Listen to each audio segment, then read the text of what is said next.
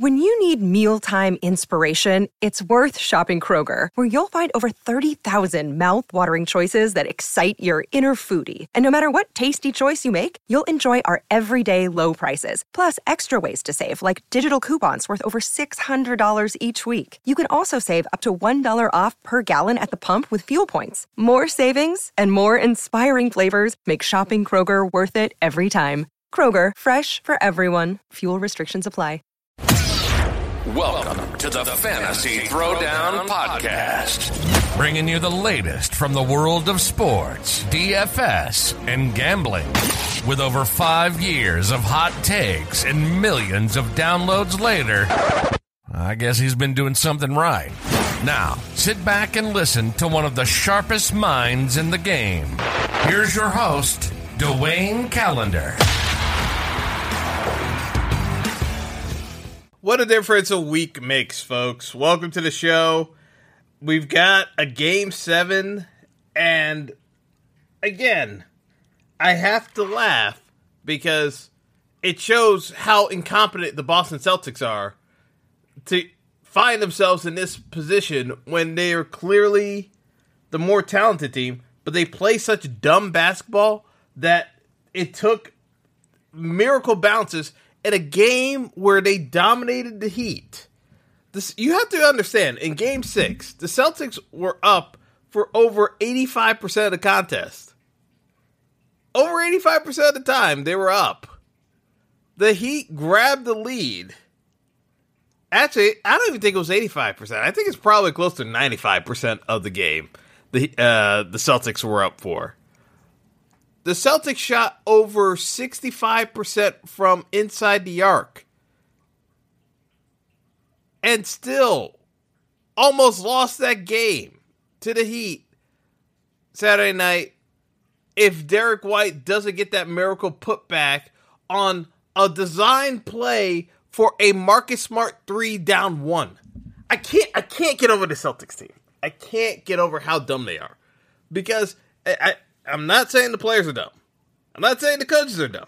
I'm just saying, collectively, the absence of common sense in terms of how they approach the game is dumb in execution and in terms of actual philosophy. Because the way the Celtics keep getting themselves caught up with Miami winning games and almost throwing away this series entirely is by chucking up bad shots. Miami keeps giving them baiting the Celtics into playing dumb basketball. And the Celtics keep falling for it every single time. There's no way, I mean, let's be honest. There's no way this series should have gone 7. But there's no way this series should still be going because the Celtics spotted the Heat 3 games.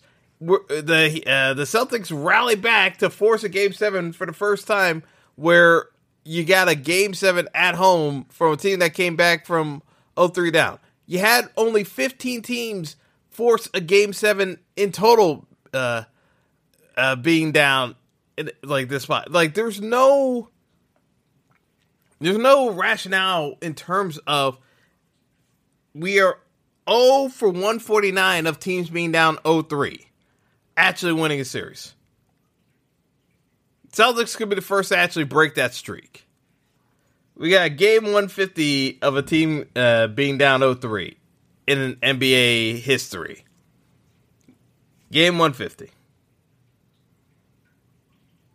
I mean, listen. The Heat picked up even more injuries since the last time we talked. Gabe Vincent clearly hobbled now. Kyle Lowry still hobbled. The Heat have no healthy point guards. I want to say this. The Miami Heat have 0 healthy point guards. And we're supposed to believe that, and again, I can't believe I'm saying this. I'm taking the Heat plus 7.5 because I believe this Boston team is so incompetent that I still expect them to screw up. I still expect them to screw this up somehow.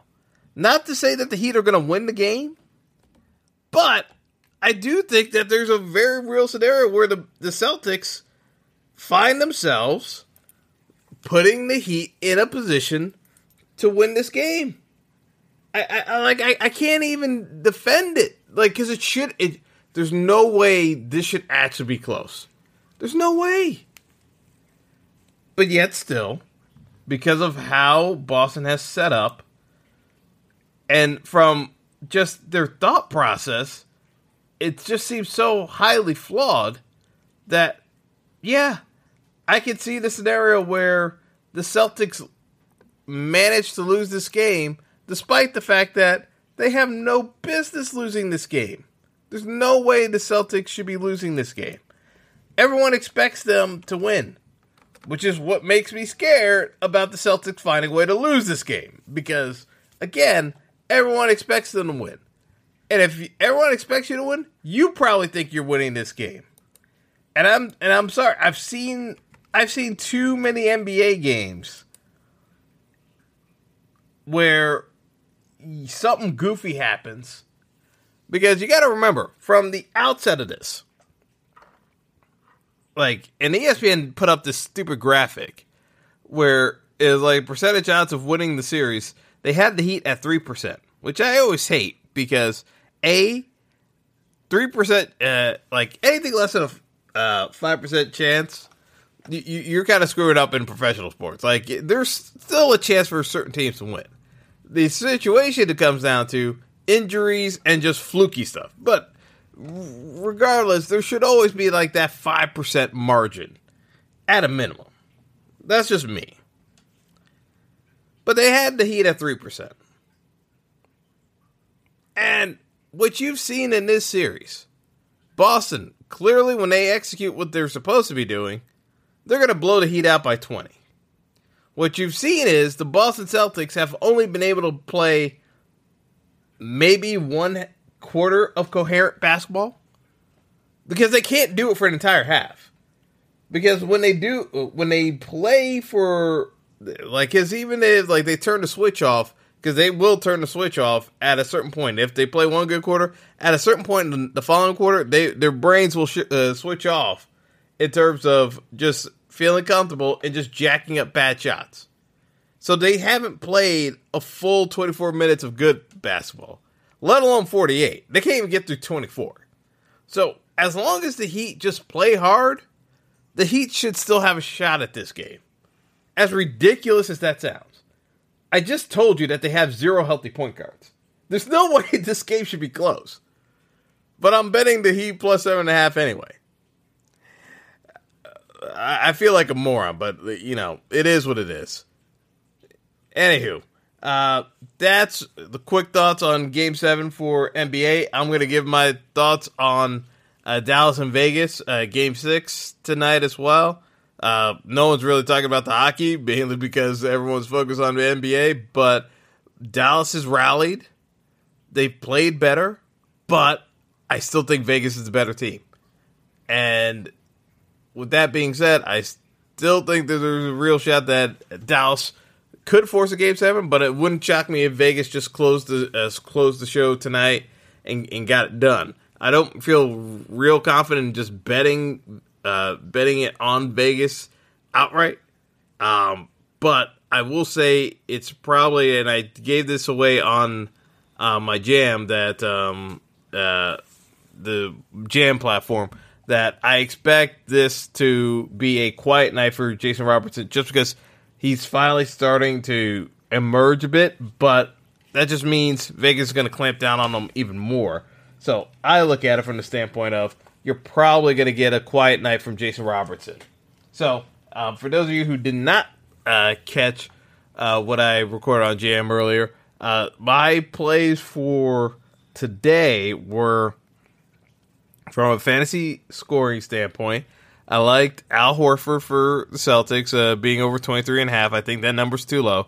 If the Celtics are winning, he's easily crushing 27 points, more than likely. And then on the Heat side, because they have no healthy point guards, Caleb Martin's got to play 40-plus minutes. He's probably going to get somewhere around 42, 44 minutes just because of the injury situation. I just don't see the Heat having much of a choice. Like, they got to play guys who are playing well and are healthy. So, to me, this is a Caleb Martin series yet again. I know he had a great game 6 and they didn't win it, but they got to go back to him. Like I don't know how else you spin it. Like they got no healthy point guards. He can actually bring the ball up. He can rebound and he can bring the ball up. Bam Adebayo has been a non-factor this series. And it's going to get worse if they somehow pull off this upset because Jokic's going to ragdoll. So it's like, to me, this just kind of comes down to Caleb Martin, and we'll see. Butler should be better than where he was Game 6. But I wouldn't bet the prop on Butler because it's going to be high. I would say Caleb Martin, again, from a fantasy score standpoint, is projected for only 28.5. He's averaged over 30 this series. He's only been under 30 twice, and those were the blowout games, blowout losses the Heat suffered. Should be a tight game. I think he easily crushes 35 points tonight from a fantasy perspective because, again, they have no point guards. They need someone to rebound and bring the ball up, so he's got to be on the court. Like, there's no other way around it. Like, someone got to do it. It's probably going to be a tight rotation again for the Heat, but there's no one else left to play. It's just the way it is. So that's where we are. I'll bring on the convo I had with my dad earlier, so just to get some of his thoughts, because we talked about just matchups in general. Like if the Celtics win, I still don't think this is a good finals because the Celtics just play dumb basketball. And yeah, you can get away with it. Like you had the Milwaukee Bucks win a title playing pretty dumb basketball in general, but in more often than not, like you actually need to be well-rounded in most aspects of the game. You can't get by with just one glaring weakness. It's really hard in team sports to get away with that. The Celtics do not play smart basketball. Like that's just the bottom line.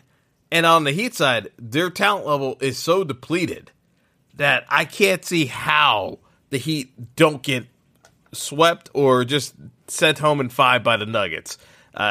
Either way, I still think the Nuggets dominate the next round in the finals, but we'll see how it goes. Anyway, we'll take a quick break. We'll be right back. Don't go anywhere. The Fantasy Throwdown Podcast will be right back after our sponsors pay the bills.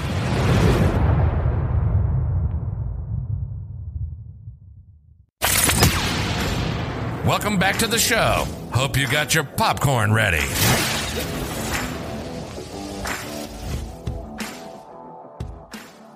All right, so we were in a couple of different conversation tracks before we got into this one. But, so we were talking about tanking, so that's where we kind of started off the conversation before we got into just, in general, the concept of trying to win in team sports, because I think it's an important thing for people to understand that in team sports, it's really hard for a bad team to win a title. Like you get some mediocre teams, but it's hard for, a truly bad team, where we're just how the hell did this team win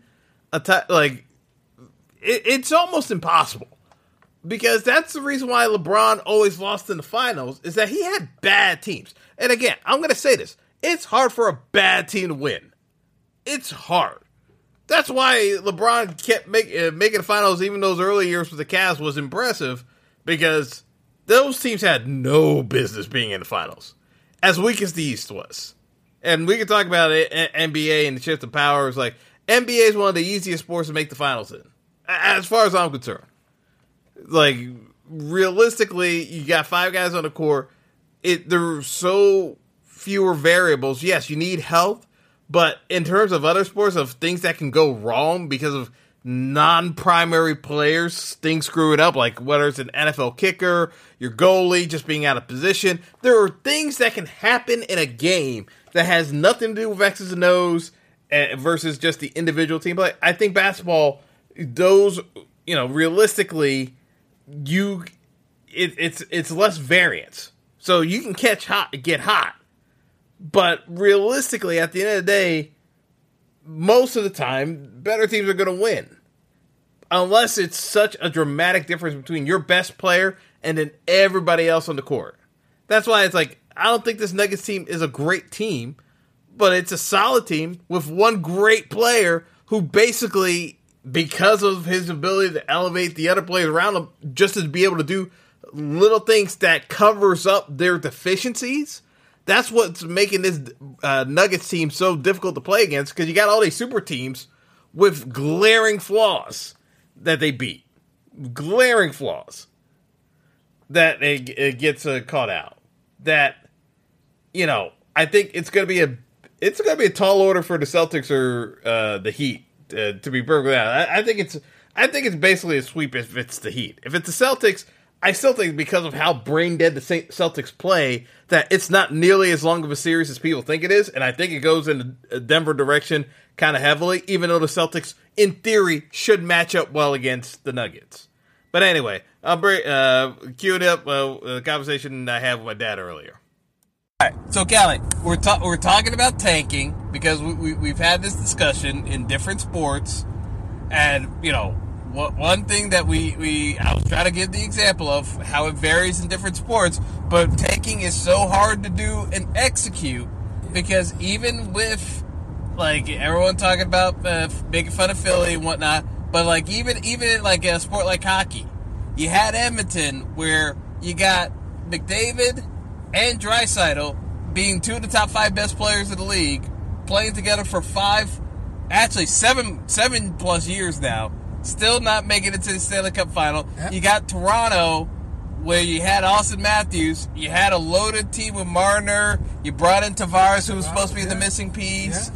Like, you had all these guys, and freaking Kadri, of all players, wins the title after he gets shipped out of there, which, again, that was a super team with Colorado, but, again, it's not to the same extent as other places. Yeah. So, like, even with you got other places, like, even Colorado, that took 7+ years.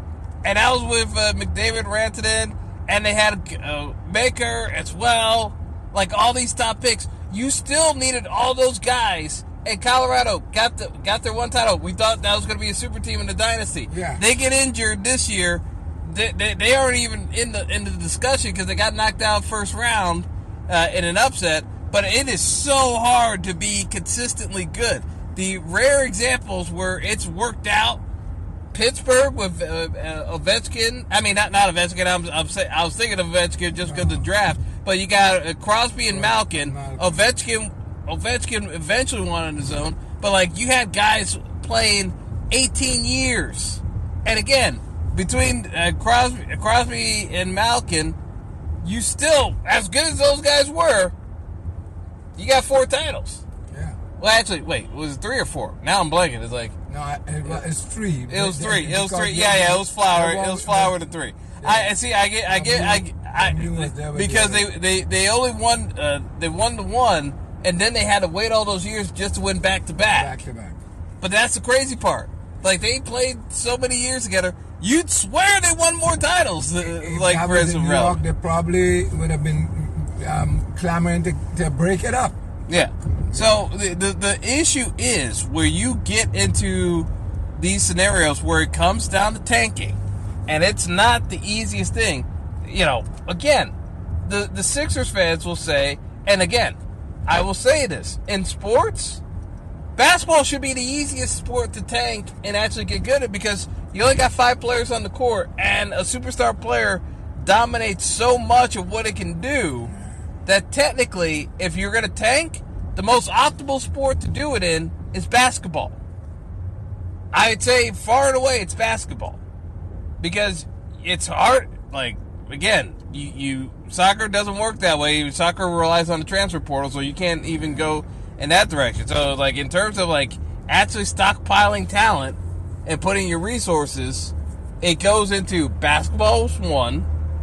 Then, realistically, it becomes the NFL because of the parity. Like, you can tank for your draft spot and then align your schedule where it's more favorable in certain years where you get easier schedules once you think your players are going to be somewhat good as you tank, that you can start like loading up on free agents and manipulate the cap. That's the second easiest. Outside of that, it's a complete crapshoot because between Major League Baseball and hockey, you've got so many different variables in order to make it work that, again, a lot of teams have tried what the Astros have done. No one's come close. And I don't even want to say it's because the Astros are that much smarter because, again, the Astros have been... They haven't got caught yet. Well, hey, if you ain't cheating, you ain't trying. Like we got to apply the NASCAR principle to all this. If you ain't cheating, you ain't trying. The Astros hasn't got caught yet. You know, because those players are never as good when they leave. Especially the pitching. Well, yeah, it's like, you know, because it's one of those things where is it a matter of what exactly are the Astros doing? Because it's not like it's an isolated case. It's pretty much pronounced, the drop-off. Oh, yeah. From when you were playing in Houston to when you've left Houston. It's like, it's not like you stopped being an elite player. But there is significant drop-off because as much as Cole has been having standout performances here and there for the Yankees, I don't think anybody would say that Cole has been worth the amount of money spent by the Yankees. And it's not, and again, this is not about winning titles for the Yankees. Even though it is. Like, the whole point of having Cole was to win titles. Even if you look at what Cole's been able to produce, it's not exactly the standard. You thought you was getting. Yeah. I still, if I have a game to win, is not confident saying, throw the ball, yeah, it's done. I still is not that confident with Cole when it comes to being the ace. You know, like when Sabathia was Sabathia, we got a game to win.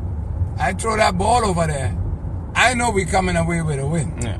You know, I still don't get that. I don't have that confidence. Maybe I'm getting older and I'm getting more paranoid or something, but he don't give me that confidence. Yeah. So, like, when we take it back into the context, because this is what the trust the process folks keep talking about, is if they hadn't gone through the effort of trading up for Markelle Fultz and passing on Jason Tatum, which again is going to be one of the dumbest decisions in NBA history. I mean, let's just be honest. You had the three.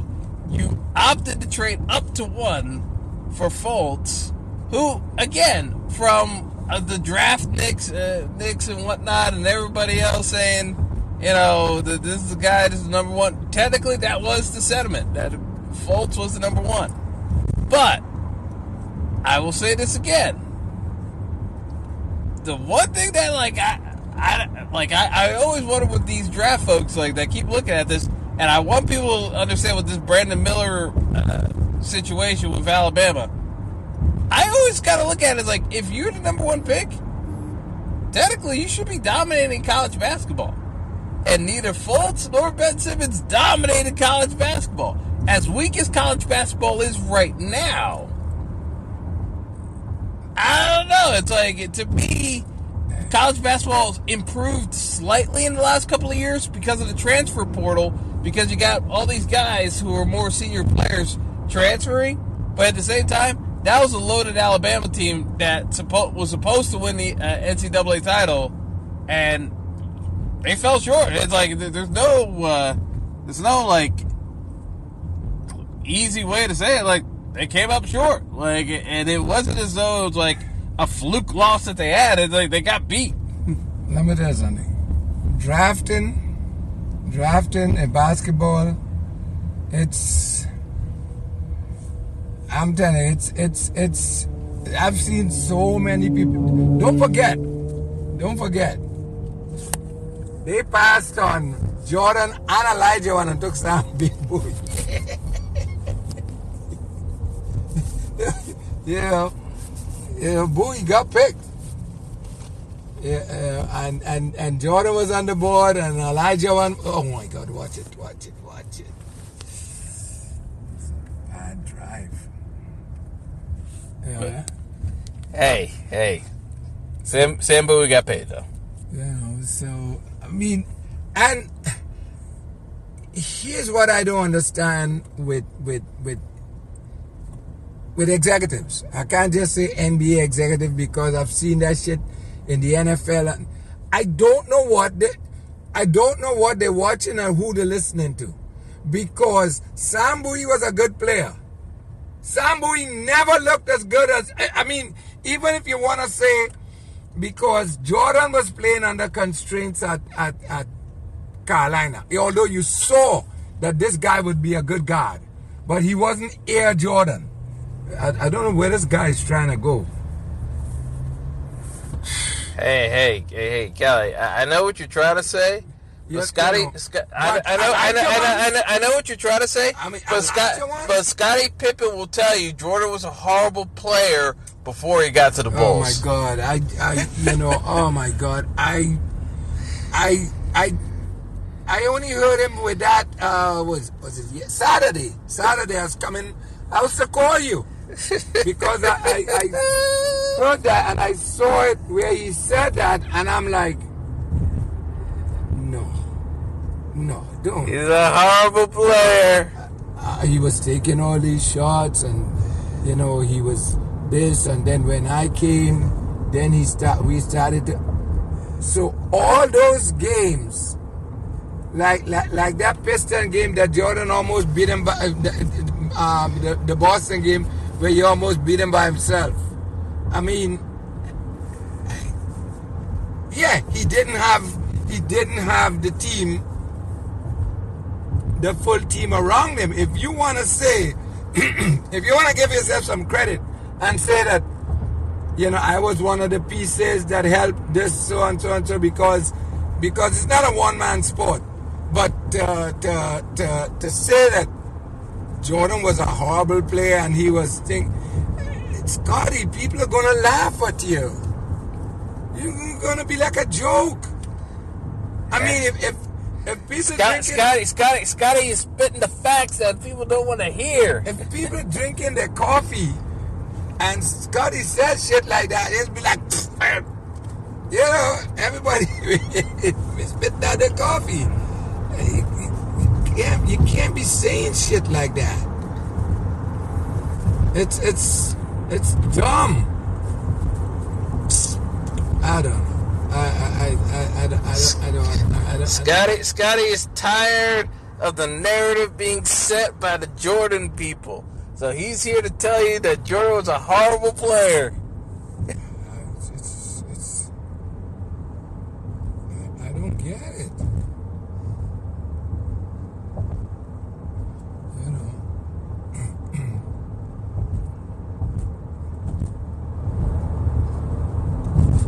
And the thing that makes me laugh about Pippen is as soon as he stopped playing with Jordan, you stop hearing about him. I hope he if I'm Pippins, that season he had with Phoenix, when they folded in the playoff like a cheap suit and he did nothing, I would want people to forget that shit. I would just remember me with the Bulls. I know the last dance thing, but if I'm Pippen, things I don't want people to remember is me after I left the Bulls. The Houston years. And the year that when Michael took off and he did that El Foldo with the when they played the Knicks. Anybody can dribble their ball off the foot, okay? It can happen to anybody. And when he refused to go into the game with the Knicks and whatever. Scotty is still mad about how he was portrayed for not going back in the game. He's like, you guys didn't treat me fairly. Dude, you quit in the middle of a game. What do you... What defense are we supposed to give you there? It's like... Well, Scott... I mean, I was glad. Because I thought if he was in the game, we might have been screwed. It was the last shot. And he just refused, and it would have been, even if he didn't get the shot, you would have had to put somebody, even being the decoy, right? Like that's dangerous. That's the part where I always gave Scotty the side eye, and that's why Scotty gets flack, because it's like, realistically, the ball doesn't have to come to you. You just need to go back out there to be the decoy. Look, let me tell you something. I forget the fucking guy now. The Kuko. Kuko. The Kuko thing, yeah, okay. You know, they gave Kuko the money, they didn't want to give you the money. All right, so if you want to go from that angle, yeah. But you can't get away with again, sitting on the bench with that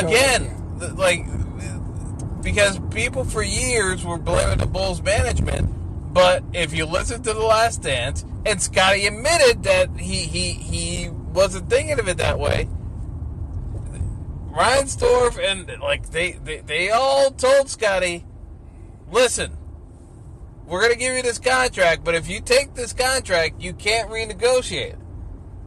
If you know it's below market value, why would you ever sign that contract? Just bet on yourself at that point. He was scared to do that. Okay, let me tell you something with Scotty. Things that Scotty, I got to remember that people haven't forgotten. People haven't forgotten Scotty with that towel over his head when the bad boy started beating on his ass. Okay? People didn't forget that because he quit in that game. Now, who is this asshole? And the thing of it is that the Pistons, like when you will go through the Pistons documentary, they gloat over that because they talk about that they're like Mahort's the one who said it. It's like, yeah, we broke Scotty. We broke Scotty in that game. Another guy that gave Scotty fits with the Knicks was, and it always pisses me off with that Charles Smith trade, is that Xavier McDaniel Scotty didn't like to play against him at all. The X-Man used to kill him, because he couldn't stand the physical play.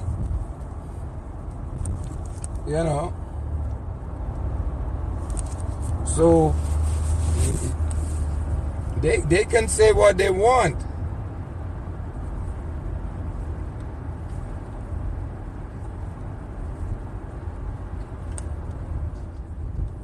Yeah, so I mean, but I know we got a little bit off track, but again, when it comes down to championship DNA, and it's like, I know it gets messy, but nothing in sports is ever clean.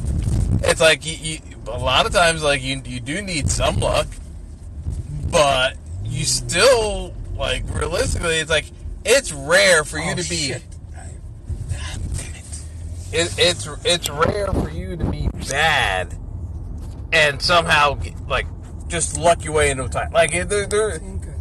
There's not too many examples where there's still not too many examples where you are just met as a team and somehow luck your way into a title. There's just not that many bad championship teams. So as I was saying, you kind of get into this case where you rarely get bad teams winning Super Bowls. It happens occasionally, because I always say that Bucks team that won the Super Bowl with Gruden winning with Tony Dungy's players wasn't a very good team. It was decent enough defensively, but it was not a good team. But the Raiders was just so inept. And he knew all the plays. Yeah. It was the dumbest thing I ever see. They never changed the plays. Never changed the plays. I couldn't believe. I doubt Gruden thought he would have been that lucky. But it's you don't get that many bad teams winning championships. It happens once in a blue moon. And again, even that Bucks Super Bowl was 20 years ago. It's 20 years ago. So again, in sports, like, you use it. So like when I come into this like playoffs and like how it goes through, it's rare that you get a bad team winning. So imagine as we see it here, and we're facing a Game 7 that we can't believe is going to a Game 7, but Boston had played so poorly throughout this entire series. They should have lost the other night. And it would have been their own fault. They tried to give it away. But that's the thing about Game 6. Boston had every right to win that game and every right to lose that game.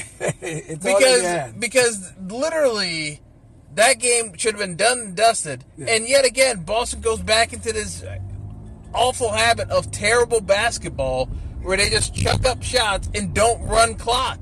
They were in control of that entire game, let Miami back into it, and still, with the closing play, down 1, you draw up the worst possible play imaginable by having a Marcus Smart fadeaway threes, your final play with the season on the line.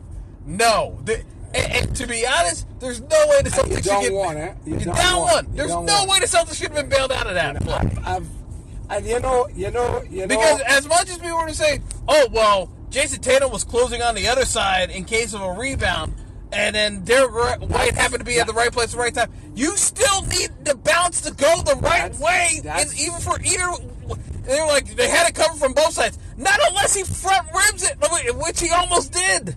That's what you let your season come down to be? I hope he gets the rebound? I can't. That's the play you draw up? I can't. I absolutely can't. And that's why people were like, oh, that wasn't the play. That was absolutely the play. Because the way they crashed the boards on that play... That was the primary play. Was Marcus Smart taking the three? You know what that play reminds me of? You know the commercial with the mascot that is, Coach, here we're gonna do. They're never gonna expect this. You know what commercial is? That play. It's like, oh yeah, they're never gonna expect this. You know, cause that's the play you come up with.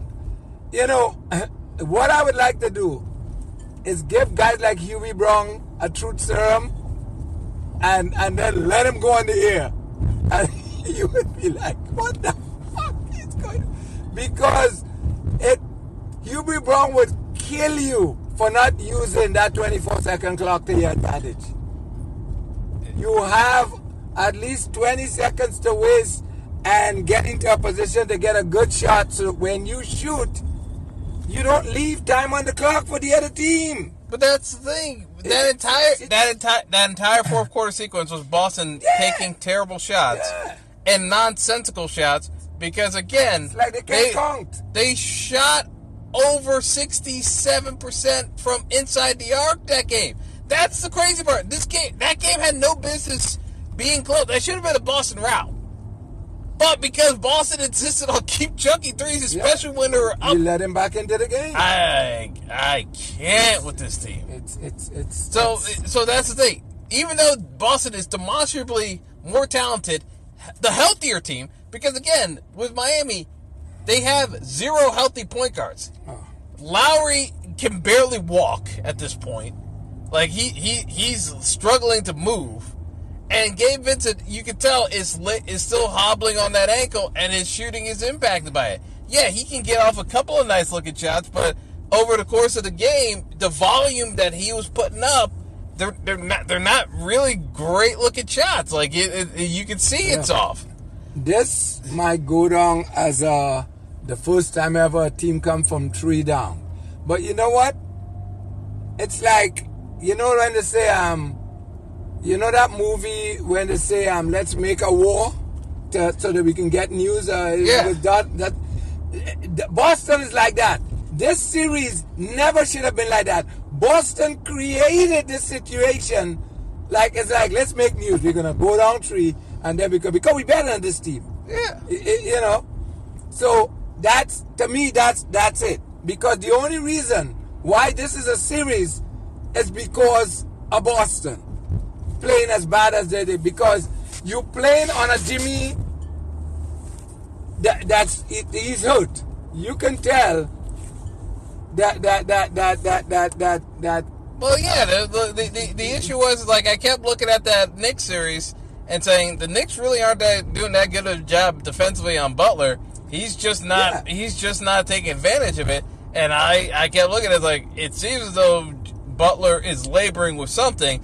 I just don't know specifically why he's not able to help. Needed to make the final, because I think the way this Boston team is playing, if they were playing the Knicks would beat them. Yes. If the Knicks got anything from Randall, but they beat Miami and beat Boston and go to the final. But this is the issue, Pop, and I go back to this. The Knicks were better off if Randall never came back for the playoffs. And Knicks fans don't want to hear that. People are not going to say that. The Knicks fans don't want to hear that. Game 1, we needed him in game 1. Yeah. Well, you never decided to play without him, so you always had that thing where all the plays was based on Randall being there. So yeah. Oh my God! This fucking guy. Yeah, I mean, how are you gonna try to turn there? Yeah, but that's where when you get into the biggest thing I will always say is you have to adjust your game plans. And the thing that I've noticed the most with Miami is they don't really have a plan B because, frankly, if Jimmy can't do it, they don't have anybody else. But this is the problem. Like, to me, this game kind of comes down to, and again, this is not who you should be relying on, but literally because of how many injuries you've got, to me, this game relies on you starting Caleb Martin and having him play the full 48. Because Kyle Lowry can't go. Kevin Love can't go, and even if Kevin Love could go, he's not a fit in this series. He's too flat-footed. He can't move. He can't help you in the series against Boston. And not the way. He's always been a liability defensively. Yes. And if he can't move, it's even worse. Yeah. So to me, this is a straightforward series for Miami for this Game 7 adjustments. This is Caleb Martin. He got the full run. He got like about 41 minutes, I think it was, in Game 6. I think he's got to play the full way through. And hope he stays out of foul trouble. Maybe Gabe Vincent's ankle feels a little bit better. We'll see. But he's got to play 40-plus minutes. And Jimmy, whatever he's got left in the tank. Because if you're relying on Bam Adebayo to do the isolation screen plays, he has no post-up game for Boston to give them fear. It's a waste of time trying to have Bam post up. It is what it is. It is what it is. Like, he got away with murder against the Knicks. Yeah, Bam got away with murder against the Knicks. Well, but part of what was going on with the Knicks was, Bam was allowed to jump over the top and get like he's not getting those calls against Boston. So that's part of the reason why he hasn't been as much of a factor. It's like the refs aren't allowing him to jump over the top the way he was against the Knicks. And you can blame officiating all you want, but it's like he shouldn't have been allowed to jump over the top of people the way he was. So he's not nearly as impactful when he's not able to crash the boards. And from an offensive standpoint, you need bigs with Bam. Because Bam needs the ball out in space in order to take your big off the dribble, which is what he was able to do against the Knicks because the Knicks are going to play Mitch Rob, they're going to play Hartenstein, and Randall plays no defense. So that was a favorable series. The problem with the Celtics is they go small with Horford, and even when Robert Williams is in, Robert Williams is still pretty mobile and he can block shots, so it gives Bam trouble. Yeah, well, the thing that pissed me off with the Knicks is that Mitchell Robinson has no offensive game, and he still can't get a rebound. Ending the game with true rebounds and all that shit. If that's what he's gonna do, you could just call somebody off the street and play them, because he's not gonna score. So if he can't get rebounds for you and stops, that's a useless player. Yeah, but he had too many of those games. that was always the issue I had with the Knicks is their setup for Miami was the wrong thinking.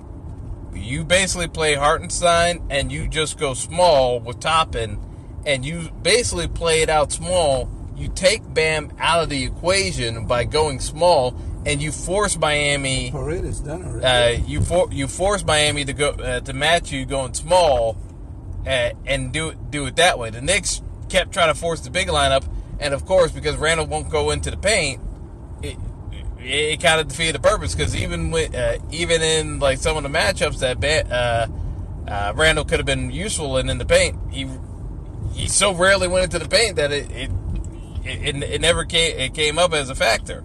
Now, even for Boston, Horford, you would have thought like Horford would have had more impactful games, but that hasn't necessarily been the case either. Boston has kind of gotten away with not being able to go undersized. So that's how it ended up being the case where Derek White ended up getting more run in this series, because Smart's going to play. Tatum's going to play. We never know if Jaylen Brown actually wants to be there or not, because half the time, like, he started off so hot in Game 6, and as soon as they started playing a little physical with him, like, he checked out of the game. That first quarter with Jaylen Brown, I thought that was going to be a complete blowout, and as soon as he started getting fouled a bit, Jaylen Brown disappeared the rest of the game. Well, I don't know what he drew him. So, that, to me, for Game 7 tonight, that's the key. I want to see what options Boston comes back with, because, make no mistake, as much as there's pressure on Miami not to blow a 3-0 lead, the lead's already blown, in my opinion. It's a Game 7. The lead's blown. Yeah, so, everyone expects Miami to lose. Yeah. The pressure's on Boston, in my opinion, to close the deal. Yeah. So, my whole thing is, Boston's at home. They got to try to close the deal. That's where the pressure is that everyone expects you to win now. Well, you at Boston Garden. When have you ever heard that they lose a Game 7 at Boston Garden? So yeah, there's some pressure on Boston also. Yeah. Anyway, let's get out of here. But I mean, to me personally, this is all on Boston.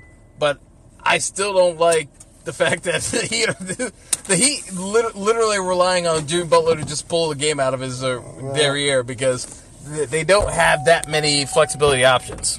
All right, folks. Yeah, so that's going to do it for us. Basically, as I said, I think this is a tight Game 7 tonight. I don't think it's a walk for Boston. I think Boston probably wins, but I wouldn't be shocked if the Heat won, just because I know how brain-dead Boston plays. And honestly, it's their critical flaw is the fact that their basketball IQ is not nearly as high as you would expect it to be, given the amount of experience that team has. It's wild. But it is what it is. It's where we are in today's NBA. So that's going to do it. Enjoy the rest of your holiday weekend, folks. Thank you to all the men and women who have served our country and continue to serve. So be well, folks. Until next time, have a good one. Thanks for listening to the Fantasy Throwdown Podcast. Be sure to like and subscribe to the show on Spotify, Apple Podcast, Google Podcast, and all major outlets. You know how to book flights and hotels. All you're missing is a tool to plan the travel experiences you'll have once you arrive. That's why you need Viator. Book guided tours, excursions, and more in one place. There are over 300,000 travel experiences to choose from, so you can find something for everyone. And Viator offers free cancellation and 24/7 customer support for worry-free travel. Download the Viator app now and use code Viator10 for 10% off your first booking in the app. Find travel experiences for you. Do more with Viator.